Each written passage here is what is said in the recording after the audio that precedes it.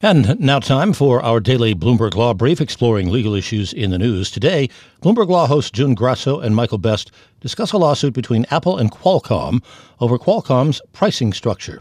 They speak to Matt Larson, a litigation analyst for Bloomberg Intelligence, and Andrea Matwishin, a professor at Northeastern University. Matt, let's start with the basics. Explain why Qualcomm is allowed to charge phone makers like Apple whether or not they use its chips and what those charges are.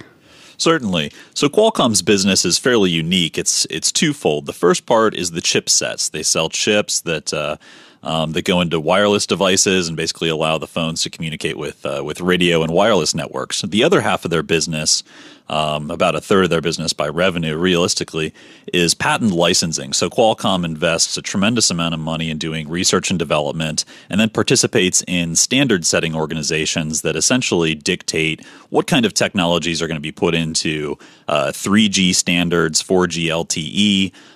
There are groups talking about 5G.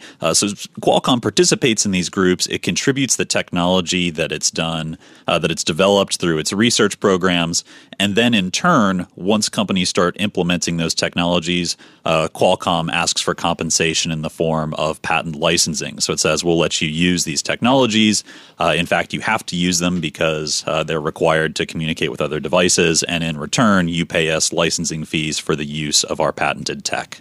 So, Andrea, before we get to Qualcomm's lawsuit, that follows on the heels of a lot of litigation by Apple. So what is Apple suing Qualcomm about?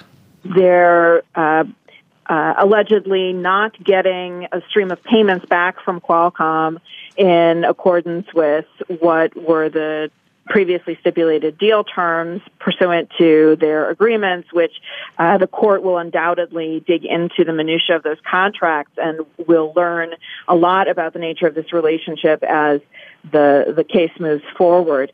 And so this relationship between Apple and Qualcomm also was part of the concerns that are reflected in the Federal Trade Commission's recent activity filing against Qualcomm in California, accusing Qualcomm of anti-competitive practices in violation of Section 5 of the Fair Trade of the FTC Act as well. That is Andrea Matwishin, a professor at Northeastern University, and Matt Larson, a litigation analyst for Bloomberg Intelligence, speaking to Bloomberg Law host June Grasso and Michael Best. You can listen to Bloomberg Law weekdays at 1 p.m. Wall Street time here on Bloomberg Radio. Now, among the top legal stories from Bloomberg Law, the passenger who was dragged off that United Airlines flight earlier this week wants a judge to preserve evidence that could be used in a case.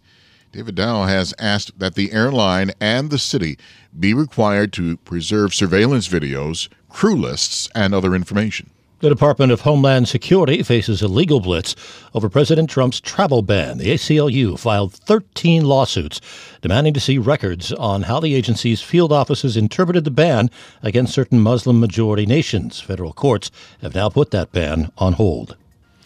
And that's this morning's Bloomberg Law Brief. You can find more legal news at BloombergLaw.com and BloombergBNA.com. Attorneys will find exceptional legal research and business development tools there as well. Visit BloombergLaw.com and BloombergBNA.com for more information.